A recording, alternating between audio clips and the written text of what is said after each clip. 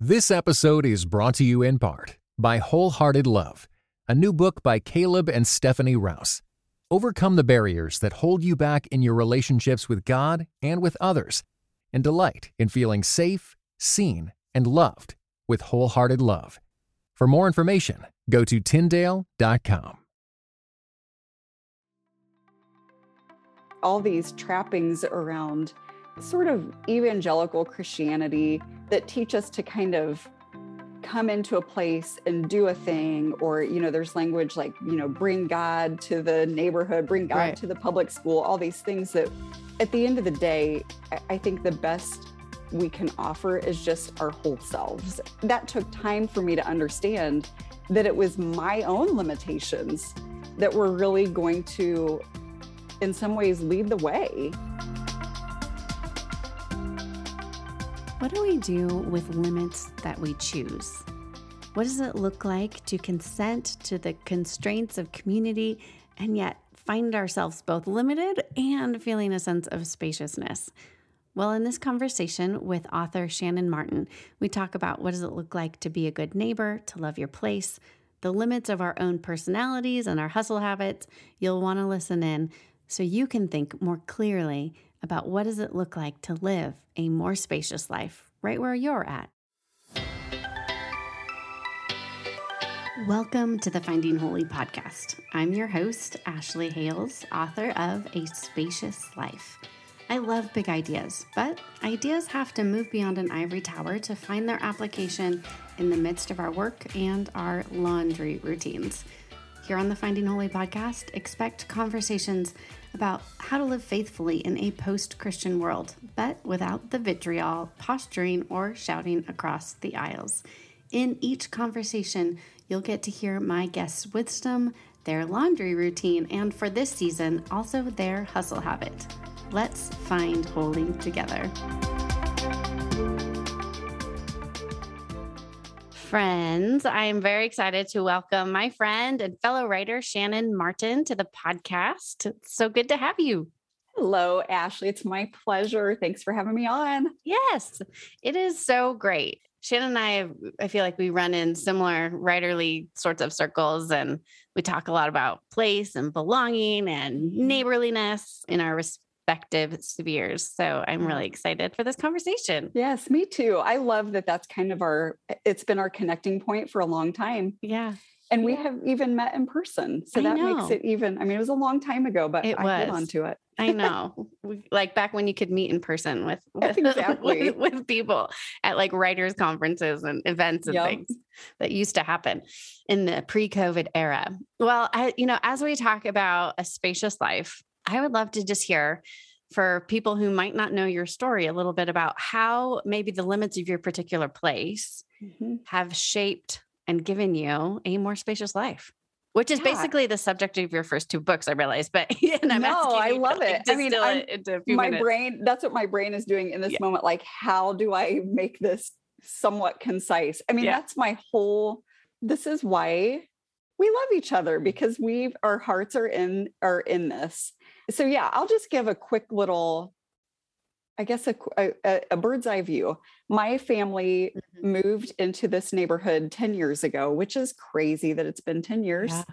We moved, it's a low income, very richly diverse neighborhood in a nearby city from where we had previously lived. And so previous to being here, we lived out in the country. So just not far away, but a very different sort of rhythm to our life, a very different sort of place. We were out in the middle of nowhere, surrounded by fields in this adorable farmhouse with the long lane and the wide porch and, all those things that I really had held on to as what I really wanted. Like that was going to be, in terms of where we settled down, that was going to be the end game for us. And so we were pretty, that's a whole long story. You can read Falling Free, my first book. If you want to get caught up, I detail all of those things in that book. But we did pretty suddenly end up selling that farm and moving into this neighborhood. And it was just, aside from just a change in location, it was really a worldview shift for my family. And particularly for me. My kids were small. for some of them, this is the only house they really remember. And this is just their home and it's all they've known. But for Corey, my husband and I, we had both grown up out in the country and sort of rural, small town, exclusively white communities. And so being sort of embedding ourselves into this particular little overlooked, underappreciated neighborhood, it changed everything for us. And it continues to change us, the people around us, the people we have proximity with, and just the people that we love and are loved by. They have reshaped almost every area of our lives. So, as we think about, that limit, how did you choose to limit yourself to this particular place, and what's kept you within kind of those guardrails? And then we'll talk a little bit about what sort of freedom you're actually finding in that space. So let me make sure I've got your question right. Are you asking just kind of what is it that keeps us I think there's limits that we have kind of given to us, right? Like if we have to sleep, right? Or right. Like we are bodies and times and in places, but in some sense in 21st century America, we can kind of choose, at least for those who have a certain level of privilege, where we want to live, that we have options often. And so, how have you chosen to stick with that limit of being embedded in a particular place? Maybe even when it was hard, or especially in those early days when you didn't really experience maybe that spaciousness because of that limit. What did that kind of decision process look like? And, because I think some limits are given to us and some we choose. Right. We certainly did choose this community. And it's with the advantage of 10 years of just age and 10 years of time. It's funny how I even sort of, I see that maybe differently. I don't know if that's even the right word to say. I feel in hindsight, if I'm being honest, it feels a little like we didn't know what we were getting ourselves into. We felt like we were captivated at that time in our lives by the idea that God's heart is wildly for people who are experiencing poverty in various ways, or people who are on the margins, or, there's a lot of different ways that we can frame that. And I think there's something to that. There's something to choosing proximity with people who our lives might not naturally give us proximity to. And at the same time, 10 years later, I feel really dissatisfied with all of the framing that we can do around that. And so that's sort of some of the process you'll see, even as you go through my writing and read my different books. I think that change is probably evident in me, and that, you go looking for a particular thing or a particular sort of area, and what you end up finding is that you're just home, you're just at home in your place, and you are any of the ways that we might have initially seen ourselves as sort of different, and I'm making kind of air quotes, from the people around us. Those differences just seem they corrode over time. And you find yourself just simply being normal. My husband and I talk about that all the time. Like that's what we've learned more than anything, is all these trappings around sort of evangelical Christianity, which is what our roots are, that teach us to kind of come into a place and do a thing, or, there's language like, bring God to the neighborhood, bring God to the public school, all these things that are kind of embedded within us. At the end of the day, I think the best we can offer is just our whole selves, and our whole awkward, inconvenienced sometimes, and just all the baggage that we bring with us, all of our limitations. That took time for me to understand that it was my own limitations that were really going to, in some ways, lead the way, so you can come into a low income neighborhood and notice all of its limitations while overlooking your very own. And so to be able to kind of ease into a place of peace and just recognition that this place is what it is, and I am who I am, and we're all just kind of doing our best. If we can just live our lives in very normal ways near each other, that's where we've come to really draw our sense of community. That's where we've come to really have a more, to use your language, a more spacious understanding of who God is and how God loves us and what it looks like to be just to be a part of this community and this gift that we've been given. That's the thing, like that's the thing that changes us. Mm-hmm. What does it look like? What were some of those, or what are some of those limitations that you've had to wrestle with? And what does that process look of like coming to terms with them? I mean, my biggest limitation for me is that I am a raging introvert. And I remember early on feeling like, after you get past the excitement that we had over, landing in this new place and it's all unfamiliar and we don't know anyone and all these things. I mean, that was immediately captivating and exciting to us. But once you just settle into your everyday life and things start to feel more familiar, we wanted to have not just physical, we share a zip code or we share a neighborhood, but we really wanted to have a true sense of community, the people around us. And I am the limit. I'm the limitation there because everything that is within me, and this is changing a little bit over time, but especially early on, I just love being alone. I love being in my house with as few people in here as possible. I love the quiet. And so there was a moment where I started to feel like, oh God, I was poorly suited for this. If the goal is really to establish this rich and complicated and messy and beautiful community, I just didn't feel like I was cut out for that. And I think that's the thing that a lot of times we can tell ourselves, that's our out. Like, well, I'm an introvert. I guess the community is not for me, or it's going to look different, or hospitality. I guess nobody's coming in here. Yeah. I don't think that's true. And I think we have to push ourselves through that. And I also think we have to just make our peace with that at times. Like, I'm not going to have people around me 24/7. I'm not going to say yes to everything I'm invited to. I'm just not. So it's kind of that push and pull of, allowing ourselves to stretch and grow in ways that might be uncomfortable, and also just accepting ourselves for who we are.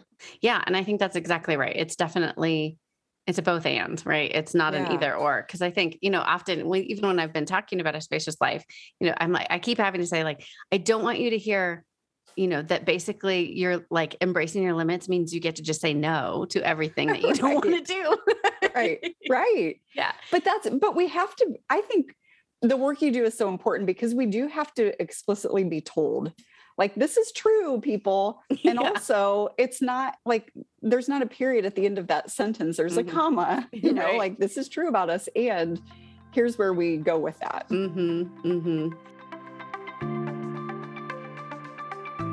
Are you worn out by hurry and hustle, and yet you don't know what it looks like to find a better way?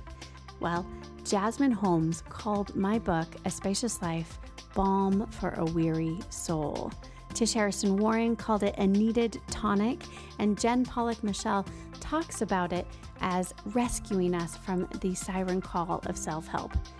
Join these women as they have experienced both their own limits and seen how my book, A Spacious Life, helps all of us to embrace the goodness of our God-given limits. Find out more at aspacious.life.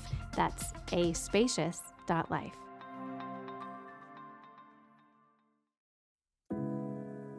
This episode is brought to you in part by Beyond Ordinary Women Ministries, which prepares Christian women for leadership. At BOW, we believe that every woman is a leader because she influences someone. So, whom do you influence? Do you mentor a woman? Serve in the workplace? Or do you lead a small group, teach the Bible, or even lead an entire ministry? No matter who or how many you influence, our free online resources will help equip you. Our videos, podcast episodes, and articles from experienced women leaders will encourage you and perfect your leadership skills. They offer wisdom for dealing with ministry pitfalls, current biblical issues, health for your own soul, and insights for shepherding others well. In addition, BOW offers Bible studies designed to connect women of multiple generations. They provide a challenge to both women new to the Bible and those wanting to dig deeper. Be our guest and browse all of our free resources and low-cost Bible studies at beyondordinarywomen.com. hustlehabit.org.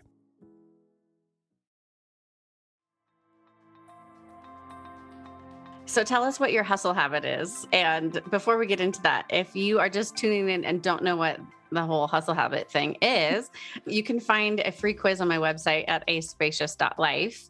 And hustle habits are ways that we tend to bypass our limits. So we can either ignore them, we can blame other people or circumstances, we can fall into shame, or we can try to control them. So what is your hustle habit? I don't know, Ashley, if everybody feels, I feel like, when people started to feel nervous to share their Enneagram number, I'm like so embarrassed by my hustle habit. Oh no. It is blame. Yeah. And as soon as it popped up, I was like immediately defensive to my laptop screen. Like, no. But the reality is it rings true. Yeah. And it's something I know about myself. It's something I am working on and something I will continue to work on, and ways that I've probably learned to control it even, but it's real. It's in me. I hear you. That's my first go-to too, is blame. And if that doesn't work, then I try the other ones too. Right. It's not good. And I think it's just so important though to name, okay, where do I go? When I'm overextended or I'm not paying attention to my limits. And that's got to be the first step so that we can start to grow. That's true. Yeah. Everybody should take the quiz. It was short and quick. And it really did. I mean, I took the quiz yesterday and I've thought about it probably 10 times since I took it. Yeah. It's front of brain for me. So great. Thank you. That's awesome. Yeah. Thanks for reminding me of my You're welcome. And there is on the website, if you go to spacious.life, there's also a little spot you can put in your email and get a roadmap, which is helpful to give you some hope, not just be like, here's how you fail. Right. So, yeah. In A Spacious Life. And thank you for reading and endorsing it. It's so great. Yeah. I have various invitations. What do you feel like is maybe one of the front of mind invitations to you right now? And I'll just repeat some of them because it's been a while, I'm sure. But, there's an invitation to smallness, to set aside social media, waiting, resting, delighting, paying attention, community, the stuff of the kingdom, abiding with Jesus through our losses, and hope and purpose. What do you feel like is kind of in this season? You're 10 years out from the move. You're just home. You're still working as a writer and loving your people. My kitchen. Yeah. Yep. This is where it all happens. Yep. Of the ones you just listed off the top of my head, a few of them kind of hit for me. One of them is community, because that's always, I have learned over time that while the invitation into community, like I mentioned before, doesn't always come super naturally for me. It's something I have come to really depend on. And especially just in these weird pandemic times that never seem to end. And we're always trying to figure out, I've felt my sense of community shift around. It has felt wobbly at times. I find myself missing it and just trying to find ways to recapture what we can of it right now. So that's if I could extend an invitation to everyone, that would be the one that I would just say, we need to be finding ways to be in community. And I think when you said paying attention, I think that's kind of the doorway into community. So for me, those two things kind of work hand in hand. And I talk about both of those things often, but I'm also really, and this is newer for me over the past 6 months or so, I'm really feeling like I'm being invited into a place of delighting. And that's one of the things that circulates through me every day is just, and again, I think that also goes along with paying attention, but what is happening around me that I can take delight in, that I can find delight in? What am I seeing that is beautiful? Because my personality type is very wired for outrage and angst and, and there's plenty of that to be found right now, but I found myself like the gears starting to strip inside me. And for me, that counterbalance or that counterweight is really beauty and delight. So I can keep up that intense, that persistence towards, keeping our eyes on what is not just in our world and how can we be entering into that and what can we do? That's only sustainable if we're also pulling back and finding beauty and finding something to delight in, because I think those two for me, they really have to to walk hand in hand. Mm-hmm, mm-hmm. I think that's so true. What have been some of those then kind of limits that you've needed to put up in your own life to be able to pursue both, to pursue like this active justice seeking, let's change the world in a good way, not like aggrandizing way. Yeah. What does it look like? What are the limits of your day and your time and your paying attention to be able to pursue both those paths? For me, I have to make space for getting outside. I'm not always good at that, especially, we're in northern Indiana up near Michigan, and it is starting to get cold here. And I'm already like, it's hard. It gets really cold here, and it's hard to, when you work from home, and it's hard to force yourself outside into that sometimes, but that's something that I need to make time for, which means if we're making time for something, we're taking time from something else. Yeah. I mean, I think for me, that's maybe the biggest draw, is just making space to put aside the tasks of the day, or even the anger within me. I say this often, but I think anger is one of my superpowers. I think in churchy kind of spaces, we're taught that anger is bad. Yeah. And I'm a big advocate of reminding us all that does not have to be the case. But so making space to kind of set that anger down. And we have also started to go screen free on Sundays at my house. And we've got 3 teenagers at home, and it is a fight. This past Sunday, my husband and I both weren't feeling well. And so we let the screens come out. Yep. I mean, so it's not a hard and fast rule, but it's a rhythm. Yeah. And it's a rhythm that I personally am finding a lot of, I'm finding myself really grateful for it. But again, it's got to be an intentional thing. Right. It's something that we've got to kind of set that intention, or it's not going to happen. At least it's not going to happen in this household. So it comes with stress and angst and all those things with teenagers, and even just within ourselves. Yeah. But it's been such a good reset in capturing some of that delight. Yeah. Cause some of when we are always productive or distracted, or we live without limits, either with screens or with people, right? We become depleted, and then we're not even doing any good work in the world. Yeah. And I come into a place of feeling like I'm just always kind of working. Yeah. And I'm never doing anything really well. That's the thing I struggle with. Yeah. And I think probably a lot of us feel that way, but it's like, the house is looking okay. I'm doing an okay job at everything. Feeding us. I'm doing an okay job. I'm doing a terrible job of answering emails, but I'm also somehow looking at my phone or my laptop an awful lot. It just feels like there's, I just want to be good at one thing. Yeah. And so on Sundays right now, I'm good at resting. It's making me better at resting. And then there's truth. It's like, the people who say rest and Sabbath are actually transformative. Right. They actually make our work time better. What? Right. I'm finding that to be true. It is. Because we were made for that, instead of, I think we'd be like, okay, I'm going to rest so that I can work harder. It's like, right. It's like, no, it's not good. Yes. What if we just let ourselves be? It's really, and my teenagers who growls about it, and they're so bored, and they're kind of mad. And, at the same time, they're baking and creating and, playing their guitar. And, they are in their limitations. They would see it as limitation in their boredom.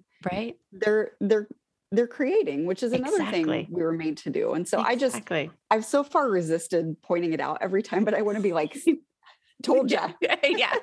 Your mama's going to wag your finger. I tell you what, I know we had some consequences, and screens were removed. And I was like, look, they're tossing the ball in the backyard together. Right. Like everyone's playing. They remember how to do these things. It's wild. Yes. And I think, sometimes I have a therapist friend who's actually going to be on the podcast next week, and she talks about treating yourself like a toddler. And I think, like we need to rest and we need to take the screens away and we need to remember we have limits. It's all. Yep. I love that. I don't know why it takes us 40 some odd years to learn how to do all this, but it's too bad. It really is. It is. Can you tell our listeners where they can keep up with you? Yeah. And what you're working on? The best place to find me is Instagram, probably, just because, and I'm at Shannon Writes there.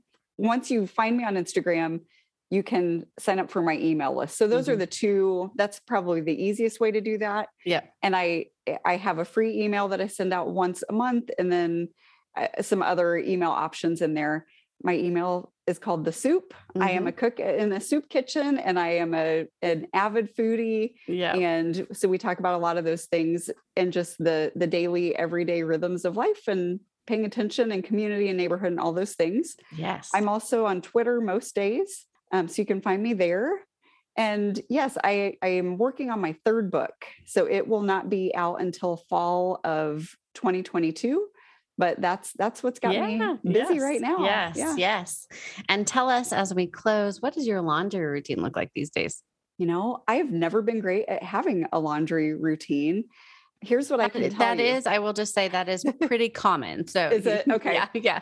Not like a great systems person. I don't have a lot of that Enneagram 1-ness in me, but we were very pleasantly surprised that our washer and dryer finally died its last death. We'd had it for decades. And so we finally were forced to get a newer washer and dryer. And I will say that has kind of revolutionized doing laundry, because we were like for almost 10 years, we were running 2 dryer cycles for every dryer load. Yeah. So to only have to do that once, I was like, this is amazing. It's amazing. So quick. Yeah. It's so efficient, a new machine. It is. Yeah. And our kids all do their own laundry. So I guess that would be part of our routine. It's been that way for many, many years. Some of them do laundry too often. Some of them do laundry never until I realize. But that, they do it start to finish. They handle it. They've got to take care of it, fold it, put it away, do the whole thing. So that helps. But yeah, it's because of that, laundry is not a big stress or headache for my family. And then I will also add, I swear by Tide powder detergent. Awesome. I don't know why I'm hooked on it. And it's one of the things I'm kind of loyal to, but yeah, it's all about, it feels so retro. Right. It probably is retro now, right? It is, but you can still find it. Right. I just bought some at Kroger. Yeah, I love it. Well, thank you, Shannon. You have so much gentle and forceful invitations into neighborly life. I appreciate both your strength as well as the ways in which you are helping people all across the spectrum begin to think through.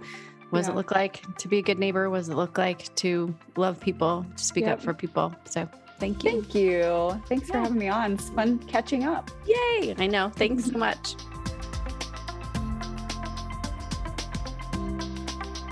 I hope you enjoyed that conversation with Shannon Martin. You can follow her on Instagram. The link is in the show notes, as well as pick up a copy of either of her books, Falling Free and The Ministry of Ordinary Places, and sign up for her email list as well. It is an honor and a privilege to be with you. If you've found this information helpful and enlightening, I would encourage you to go ahead and share this episode with a friend or review and rate it on iTunes. That helps other people find the podcast. But before we end, I want to leave you with one small step. Here, this season, we're calling them pocket practices because they're small enough to fit in your pocket. And you can also get a set of pocket practices, which are formational cards to help remember your standing as God's beloved child. You can get those at aspacious.life for your downloadable pocket practices. So I want to leave you with a pocket practice as we consider what might be our one small step to begin to consider how our limits are actually invitations. Well, the first thing I want you to think about doing is to write down your limits of this season. It might be limits of the season of the year. It might be the limits of the season of the church. it might be the limits of this season of your life. Maybe you take out your phone and make a few quick notes, or maybe they're just popping up as you listen, as you're doing your dishes or you're out for a run or you're doing your errands. Write down the limits of this season. Shannon talked about some of her own limits about her introversion, and yet to realize the way in which that can be both a gift and something to kind of push through and work through as well. So I want you to bring those limits of your particular season, to pray through them and to bring them to God. Maybe, you're introverted or extroverted. Maybe the limits of your season have to do with the time or capacity that you have. Maybe it's with your finances or your health. Simply by naming them and then bringing those things to God, we begin to say that, God, you can work through these limits. And sometimes you're asking me to stretch and grow, and other times you're asking me to have stronger walls and boundaries so that we can begin to love other people as we are also cared for. I hope that's helpful for you. You can always find me on social media at AA Hales, and I would love to continue to connect further. You can find your Hustle Habit quiz and pocket practices and your roadmap out of the Hustle Habit all at aspacious.life. It has been an honor to talk to so many guests about how a spacious life is formed in us as we actually embrace our good God-given limits. I hope you pick up a copy of A Spacious Life today, and that you will be blessed and welcomed into this glorious invitation of knowing God and making Him known through the places that we're often unwilling to go, right? Through our limits. But they're good, friends. They're good. Remember, all of these big things matter, but so does your laundry.